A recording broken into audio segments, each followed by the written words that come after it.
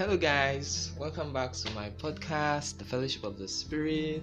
As usual, I'm your host for today, and hope you've been good. Hope you've been staying safe. Hope you've been adhering to the safety protocols wherever you are.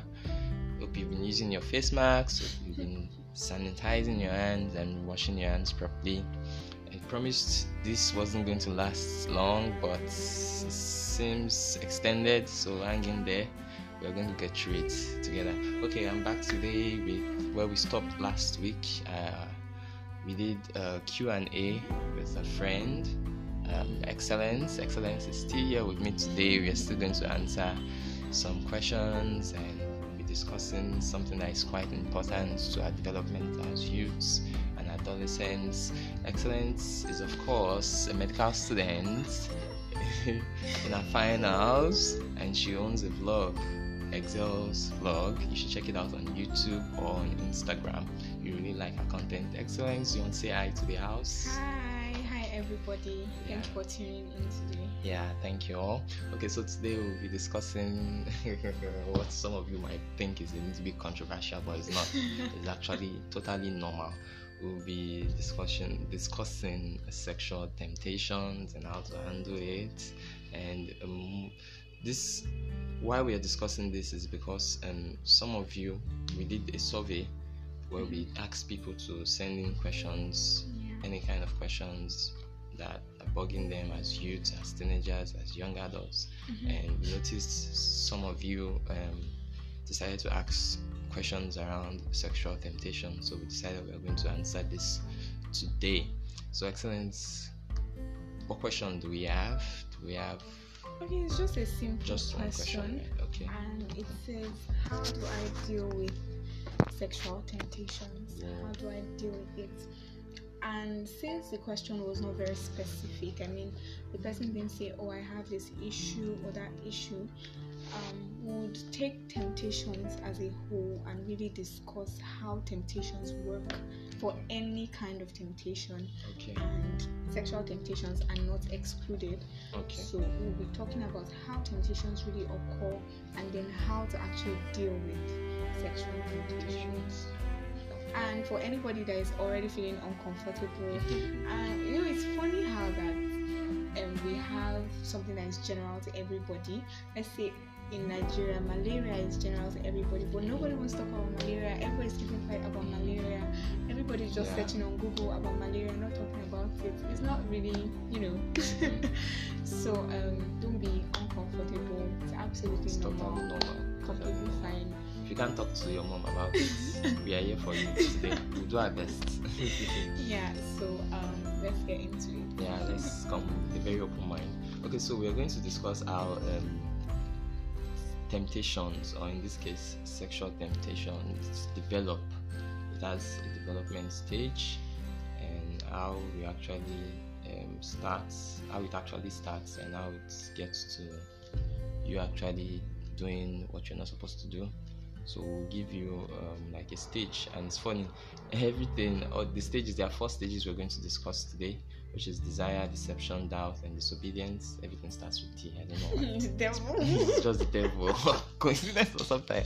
So I'll start with desire. I think the first stage is the desire stage, where you just perceive something and it's you like it, or you feel you will like it, or it calls your attention, it grabs your attention. It's your focus, your mind. You lash on something like that. So, and there are various ways this can happen, and as human beings, there are different channels to your mind. Everything starts in the place of your mind. The desire actually starts in the place of your mind, where you think when nobody can see, but only you are just processing some thoughts, let's say funny thoughts, and that's nobody can actually see. Yeah, that's the initial stage. Yeah, that's the initial stage, and this always starts from what you see, what you hear, what you listen to, what you're being fed on the social media, your friends, what you discuss with your friends, the kind of stories you hear people talk to you about, the gists you listen to, the novels you read, the articles you read online, different kind of things, the movies you watch on Netflix. All these things are ways of educating your mind, and these are channels, your eyes, your ears, what you read. These are channels to your mind, and that's how it starts. The desire starts in the place of the mind, and like in the book of in the beginning, we also see the first temptation. It also started with the desire.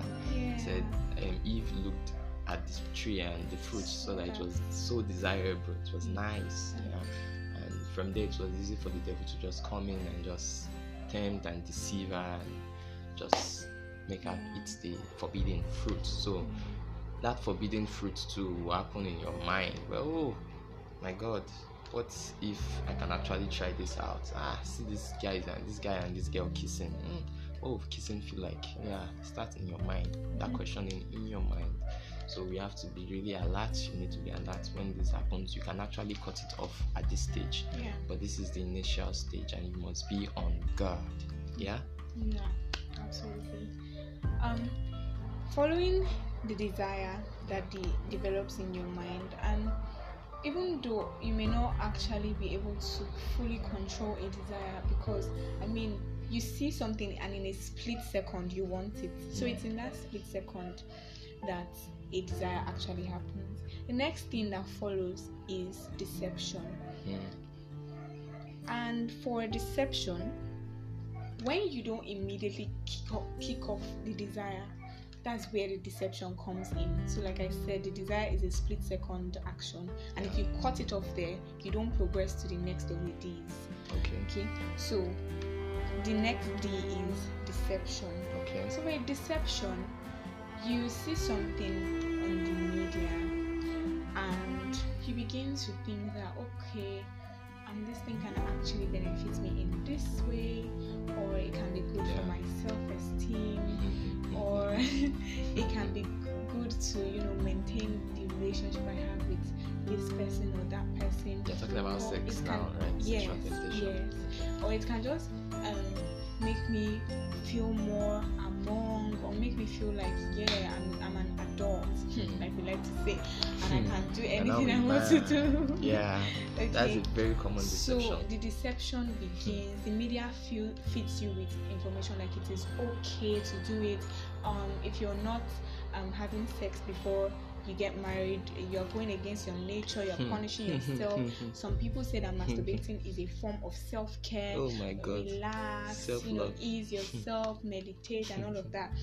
Lies. Then all this deception, basically things that are opposite the word of God, basically.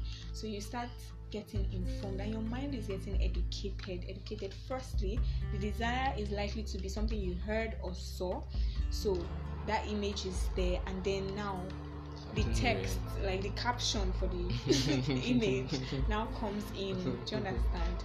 And then the next one now happens. Whoa. Okay, which is doubt, right? So if I get what you're saying, desire happens in a split second, then it is reinforced by deception, what you've been told online, what you read, that line in the movie, that script, whatever it is. Deception reinforces that desire, and you move to the stage of actually doubting the word of God.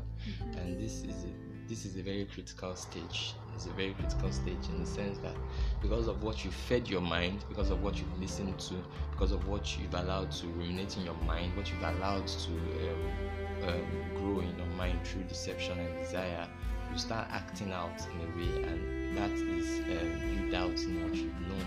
And what do I mean by doubting what you've known? You know that God says sexual immorality, fornication, these things are impure things, these things are unholy things. Anybody that is involved in these things will not see God. You've read in several places in the Bible where God is firmly and strongly against sexual immorality, but because of what you've been reading and what you've been hearing, you're beginning to doubt God's word. Like, what if you start giving yourself reasons to want to believe what you've heard?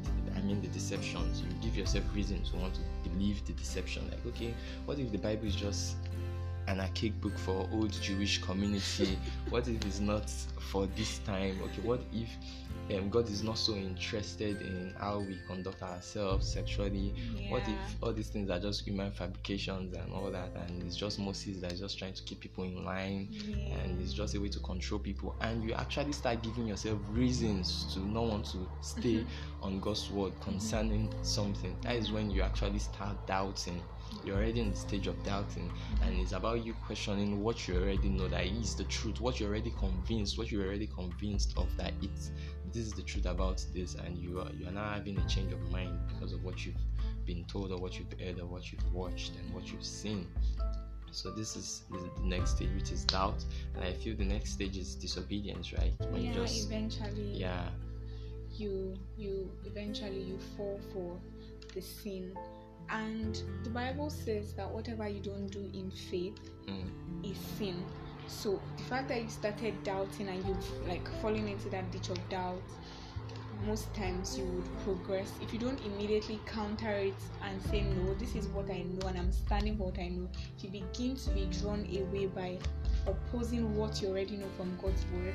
Eventually you sin on it. Imagine if I always believed that eating an apple was poisonous and would kill me, and then one day I read online and I even see videos of people eating an apple, and I'm like, what? I'm going to try this. I'm going to actually eat it, and nothing will happen to me. That's how it actually works. So disobedience then comes in, and then we commit this sin, and what happens? We know this spiral of when let me use an example. When you've been fasting, and you're supposed to break at 6, but at 4 p.m. you were literally dying, and then you just went into the kitchen, got something. I've done this involved in there. Just went into the kitchen what's bad now? Let me just grab something quick. And then after you eat it, even though you were really hungry and it was legit hunger, and you now ate it, you start feeling like, wait, I broke my fast 2 hours to the end because of this thing. That happens a lot to me. And so it's just the same way. Eventually, when we commit this sin, we start feeling like, why did I do it? Why? What was the point? What's the point? Why did I do it?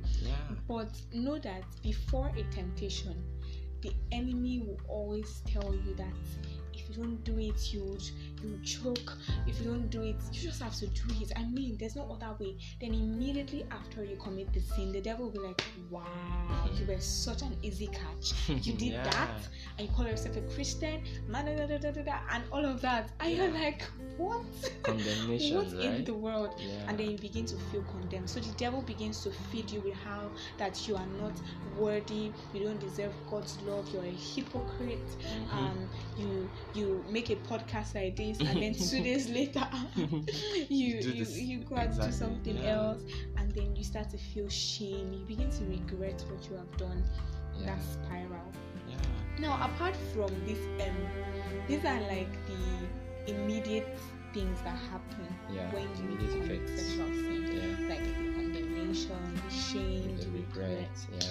But subsequently, there are other things. Now, with premarital sex comes sexually transmitted diseases and infections, e.g. syphilis, HIV, and the thing is that the sad thing is that in school, when we're running clinics in obstetrics and gynecology, it's just mind-blowing how many women become infertile because they had an infection 20 years back. It's always crazy. It comes to hit back years and years later. You even forget what you actually did. You forget that you were sick one time and like that. And even though males may present earlier with symptoms and everything, females do not really present with symptoms as much as males do. So they have a lot of damage going on in their bodies, and they don't know about it. So there's a need to do something else. And even cervical cancer that we have been hearing about. So they've started to classify it as a sexually transmitted infection. Because you actually get the organism through sex, and then eventually over years to begin to cause different things in the cells. So that is also a risk. Now, when we mention things like this, in the moment it doesn't make sense. Like, I beg, I won't get sick, I'm young and healthy and trendy. You know all those things. Like, it doesn't. But we need to talk about it. Yeah, we need to talk it's about for it real. because this is actually common among guys. There's this when we're talking about deception, doubt, and all these things. There's this trend where guys are like, they have a list of girls they want to do. Like, they have a list, like, I've done this girl, I've done this guy, and it becomes a competition. And when things happen like that, you are involved with several people that you don't know about their medical history, you don't know where they are coming from. You're just in the moment, just counting numbers, having body counts, and you forget this part. Like, maybe because you've never seen somebody have HIV, you've never experienced, so you feel it doesn't exist. It's not right? funny, guys. But you said something now that it can be dormant in your body, it can be in your body system for long, and you won't know. But later on in the future, the repercussions will surface, and it will just be a sad situation, right? Yeah. And as we know, this disobedience in the area of sexual sin leads to terrible decision making. Yeah. There are people that are in very abusive relationships because they are so tied to the person due to the fact that they have been sexually involved with the person. Whether you believe it or not, as much as it is a physical act, it is a spiritual union. Yes, the Bible says that he who sleeps with a harlot makes himself one with her. Whoa. So you are creating a spiritual bond with the person, and that's why it's safe for marriage to keep the bond. Like, you guys are so tied, intertwined forever. But now you tie your soul to this person, tie your soul to this person, tie your soul to this person. Imagine. And it's just a terrible mess. It's a very terrible thing. And I think there's a place the Bible also talks about. It says a man will leave his father and mother and become one with his wife. And it's so important. That is why I think this is in the context of marriage, why the Bible actually puts a sexual relationship in the context of marriage, that it is for bonding with somebody for life. So imagine you have 15 people you've already tied your souls to, and they have a part of them in you. And I hear things like, you can actually transfer of habits, transfer of spiritual influences. When you are involved with somebody, you can actually harbor some of their it's not just an spiritual act. And that's vices. a lie that the Western world, tell on the media, it's just and then now we tell ourselves. Action. It's not just a physical action. It's not just a one night stand. A recreational sport.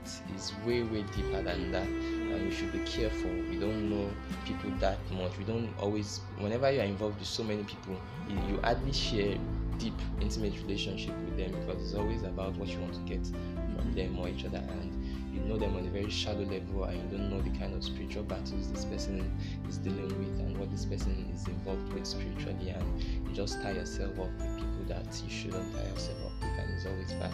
And we also also for people that are involved in sexual sins that don't have to do with another person, maybe things like pornography or things like self-pleasure and all of that, I believe that the concept of sex in marriage is not just for giving birth to 7 children. I feel is a place for giving to the next person. In the Bible way, the concept of love is never for you to receive.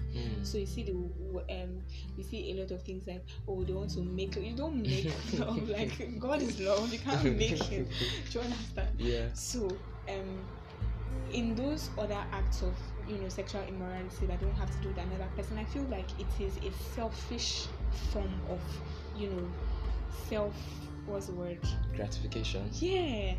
You're not giving to anybody, all you're doing is receiving. And I feel like that will still influence and affect people later in life when they are in like maybe a marriage relationship or something, because they are always they've carved that mind to believe that it must receive the pleasure, not for it to be the one to be giving. They're already used to that pattern, and they're trapped in that. It's the mess. And that most of it starts with what you see. I know guys battle with this a lot. What you see in the book of Matthew 6:22 says the eyes is the light of the body.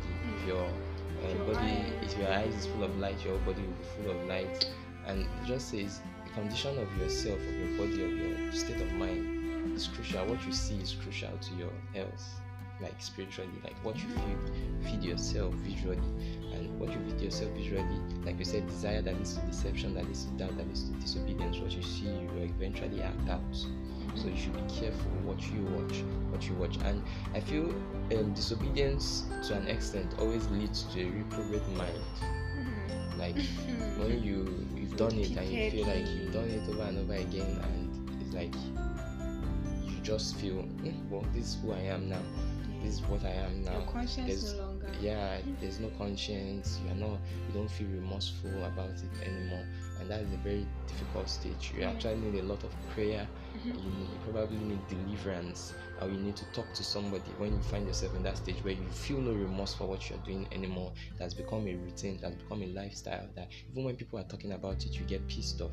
It can happen that way, that you feel, okay, I'm already in this category, let me just it has happened, I'm like this is how I'll be, this is how, you understand, you just accept the fate of being disobedient, and just you keep doing it all over and over again, and losing control, and you keep making bad decisions.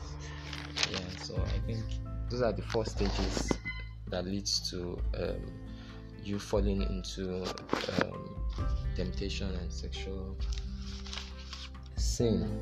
So now we are going to discuss, we've discussed the stages: desire, deception, doubt, and disobedience. Now we are going to talk about solutions, ways in which we can, how to deal with this kind of things. Like standard pattern for anybody. But we believe that these things are things that are based on the word of God that will help each person to get through this. Okay, the first thing we have here is that sexual sin thrives under secrecy, so you need to speak out. This kind of thing is easily solved when you talk to somebody about it. But if it's just happening in your mind and nobody knows what is going on, nobody knows what you're going through, nobody can hold you accountable. Pray for you. Nobody. It's so worse that people will not have the slightest idea what you're going. But when you talk to someone, when you open up to somebody, you might have somebody else's perspective on how to handle it. Somebody with more experience than you, and that's like a very big step to change or overcoming it. It's a major one. A very big step, very, very big step. So most of the time you can just find somebody elderly, somebody you trust, somebody you know has experience with this kind of thing, a pastor, a counselor, somebody you trust, somebody you know you can pray with, you can talk to, somebody that listens, that has listening ear, and somebody that can really give you good advice on how to go about it. That's a very practical way to approach this. So you need to talk to somebody about it. And telling somebody about it is not so you can present yourself and feel more condemned. Okay. That's not the goal at all. Okay. So where you're telling somebody because that's your step to liberation. Okay. If there has been something good that happened in your life, what you do next is to testify, like to say it out loud. Okay. So when you confess your sins one to another, I've been learning the code of friendship, and there are 2 scriptures. One is in Galatians 6. 2, I guess, and then the other one is in James. And each of the scriptures, the one in James says, share your burdens with one another, confess your sins one to another, that you may be healed. And that really got me, like, confess your sins one to another, that you may be healed. That was like really major. And then the one in Galatians says, I think, bear one another's burdens. In this you are fulfilling the law of Christ. And that was like so amazing. So there is power in sharing, speaking out, coming out of secrecy, and sharing with someone else how you are feeling. Next is that your body is the temple of God. I think sometimes when we fail to visualize who God really is, we forget to live a certain kind of way. So I know they tell us a lot to imagine that God is with us, but you actually don't need to imagine. The truth is that God is right there inside of you. And sometimes when I'm tempted to think something wrong. What I just think is like, okay, so God is sitting here right now, and the demons are here doing their own, and then they're just waiting for me to be the reason why they mock God. Yeah. That is not cool. Are you going to read it? That is not cool at all. Allow that to happen. And it's a sacred thing for God to say that you are His temple. Yeah. You are undeserving of that. You don't deserve it. So it's a lot of honor that's been given to you to say that, okay, this is where I want my to temple. reside. And it's now rest upon us. If we will honor God the same way, are we going to choose pleasure over honoring God? Are we going to choose how we want to feel, how we want to think over honoring God? Yeah, you're totally right. And that's from the book of Corinthians, 1 Corinthians 6:19 that says, or do you not know that your body is the temple of the Holy Spirit who is in you, whom you have from God, and you are not your own? Once you realize that you are not your own. Is like, wow. It's a game changer. When you realize that your life is supposed to bring pleasure to God, you were created by God, you were formed for God's pleasure. God has a specific purpose for you, and He resides in you. Like, that's what it basically means. Like, you are like a house where someone resides in.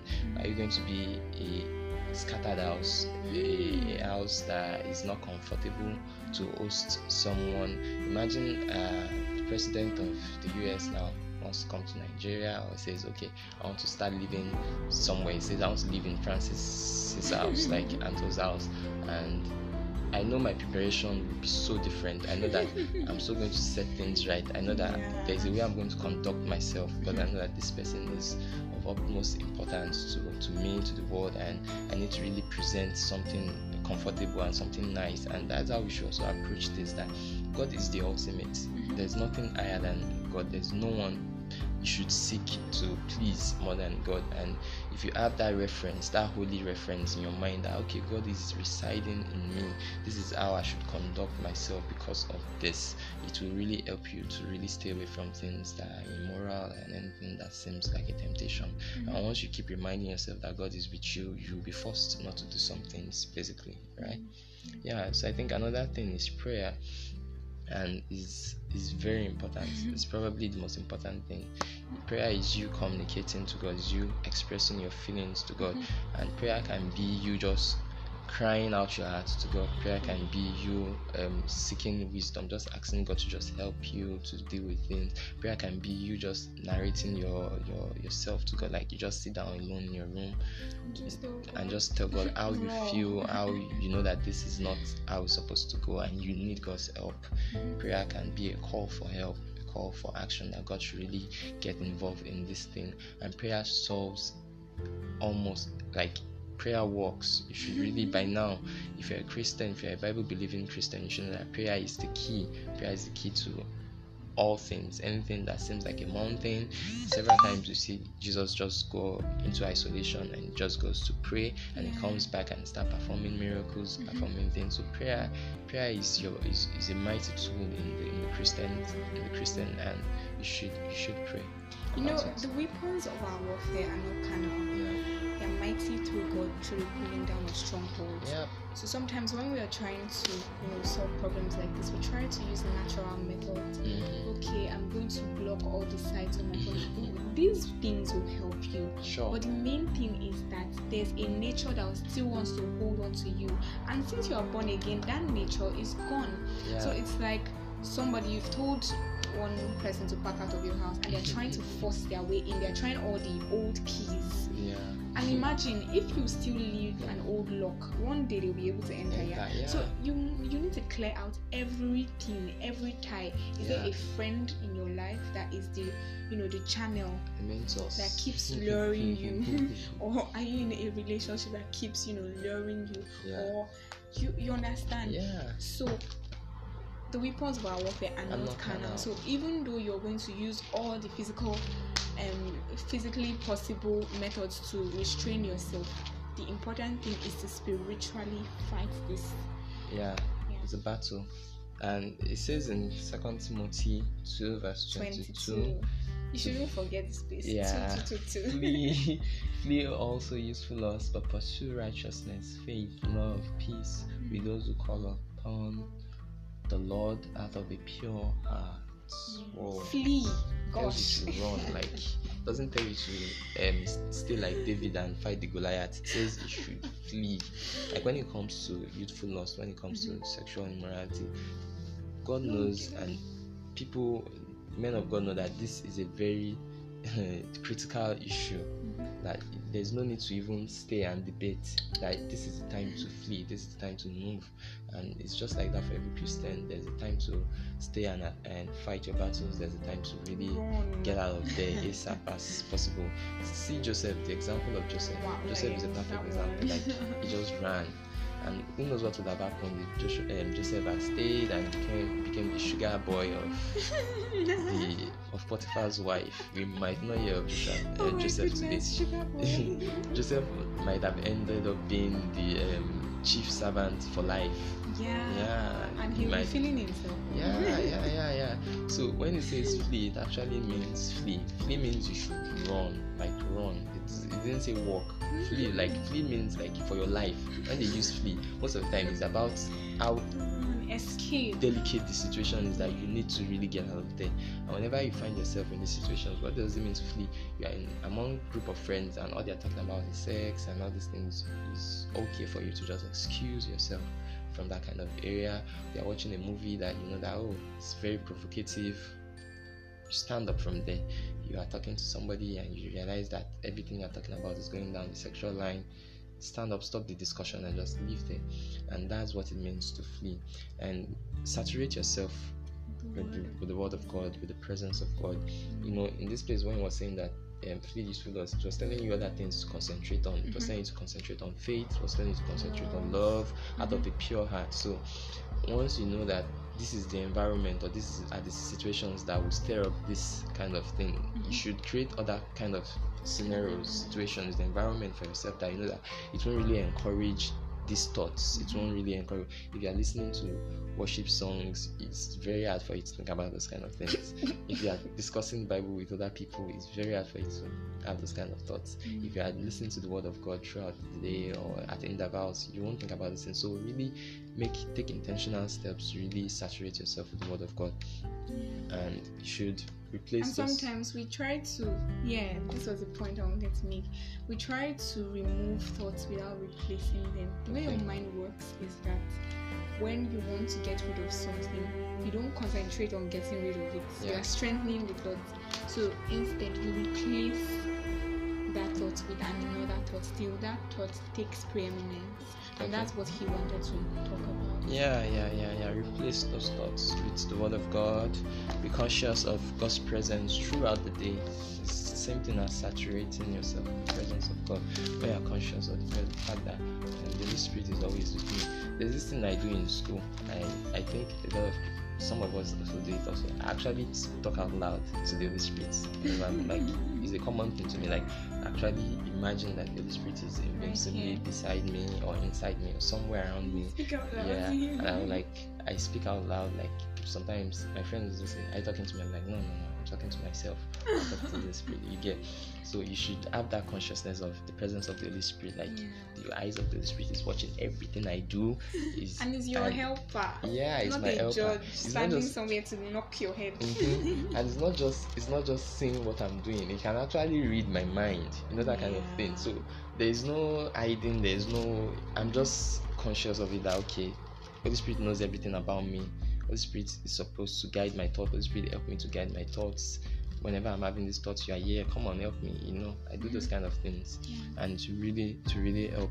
And you realize that in the book of Romans 12 from verse 1. Are you there? Okay, you want me to read 1 and 2? Yeah, read 1 and 2, please. Okay, I beseech you, therefore, brethren, by the mercies of God, that you present your bodies a living sacrifice, holy, acceptable to God, which is your reasonable service.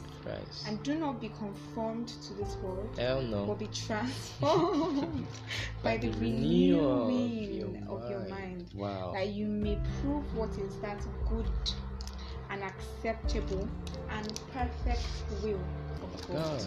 Yeah. this is one of my favorite verses in the Bible. Like it always gets to me like it's a reboot. It's like a point of reboot for me. Like, okay, you should realize that your life is a sacrifice you offer to God. Like, what are you going to present to God? God says He demands that you live a pure life, a holy life, away from fornication, away from sexual immorality. That these are the ways you show that you actually love me, and you actually abstain from this thing until the point of marriage, and that your life is like a sacrifice to Him. Your body is like a temple for Him to reside in. That He doesn't want to share with anybody, not until you marry and you and your wife and God become one together. But that you should, as individuals, as young individuals, you should live your life as if it's a sacrifice before God. And this doesn't just talks about the point of temptation. It transcends that. Everything you do, your thoughts, your actions, everything, you should live your life as if you are doing it to please God. Everything you do, you should doing it to please God. He says you are a living sacrifice. Like, you are alive and you're also a sacrifice to God at the same time. And if you look at the Old Testament, there are analogies where the Bible says whenever they want to offer sacrifice before God, the lamb or whatever they use is always without blemish. Like, they always look for a perfect animal to use. So you should always strive for that kind of perfection too. Like, okay, God, I'm doing this for you.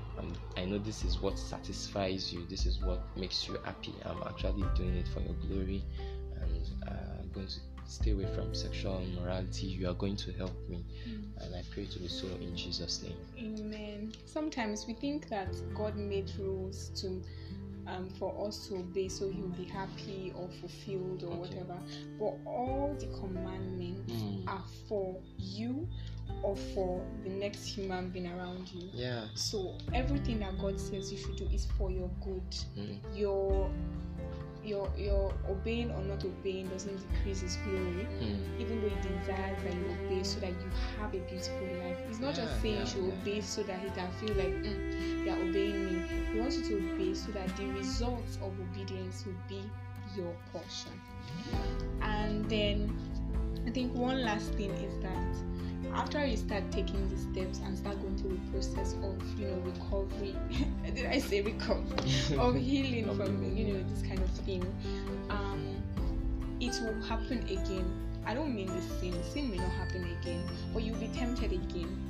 And some people have prayed prayers like, God, I don't have a desire again. I don't want to, for you to be a normal human being, you have to have these desires, to understand.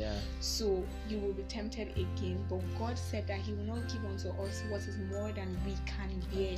So the lie the enemy tells you is that, no, you can't stop it. You are stuck. You are this, you are that. But God's word says that you are more than conquerors. God's word says you can do all things through Christ that strengthens you. So it's a lie of the enemy for you to feel powerless, weak. When God created you, He said that you may have dominion. He doesn't want anything to have power over you. You should be able to choose that, okay, I want to do this or I don't want to do this. So the days of the enemy throwing you up and down, no. What grace gives you is the right to say no to the enemy. In Titus, you see that the grace of God has appeared to all men, teaching them to say no. Like, grace gives you the power to say no to sin. Okay, so there was another question about why the issue of pedophilia, is not really handled with a critical, with the kind of, I don't want to use energy. Don't give it the kind of attention. Yes, the kind of attention, because it's a very serious thing. And if you read the Word of God, when you read about, rape, they likened it to when you, I think, rob a man. When you rob a man. Yes, like with arms, and you just, and it also says in Deuteronomy how that it is not the fault, of the person that was assaulted. Now, the issue of pedophilia is really, really, because these are children, for God's sake. But basically, the question the person was putting forward was that why do Christian organizations, Christian institutions, schools, hear of such things and then don't take action? I think it's solely this terrible mindset we do not like to associate with certain things. You would hear that a father, has been raping a child, and a mother would not say "pim" because it cannot be heard of that a husband is raping their child. Do you understand? Yeah, so we like to dissociate from the real things, and it's a deception really, because everybody knows that this thing is happening, but we choose to say no. This is a Christian school; it can't happen. Do you get that kind of thing? Or maybe a minister's child gets pregnant. It's really embarrassing and all of that. But then the next story you hear, you will not be able to align everything again.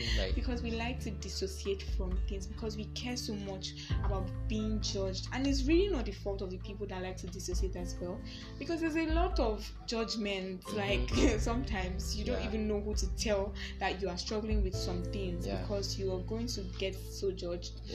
But I think that it's something we should do better. Our generation should, do better with speaking out about these things. We should not say, "Oh, it's unheard of. How will my youth pastor be touching me? How will I tell anybody? How will I this? How will I that?" No. Nothing is new under the sun. Even the Bible says so. I'm going to talk. I'm going to speak out, and I pray that God will protect everybody. But please, it's a mindset that we need to change. We need to change that narrative that we don't associate with certain things, so we're going to let it go like that. No, we need to speak and punish and give justice to people.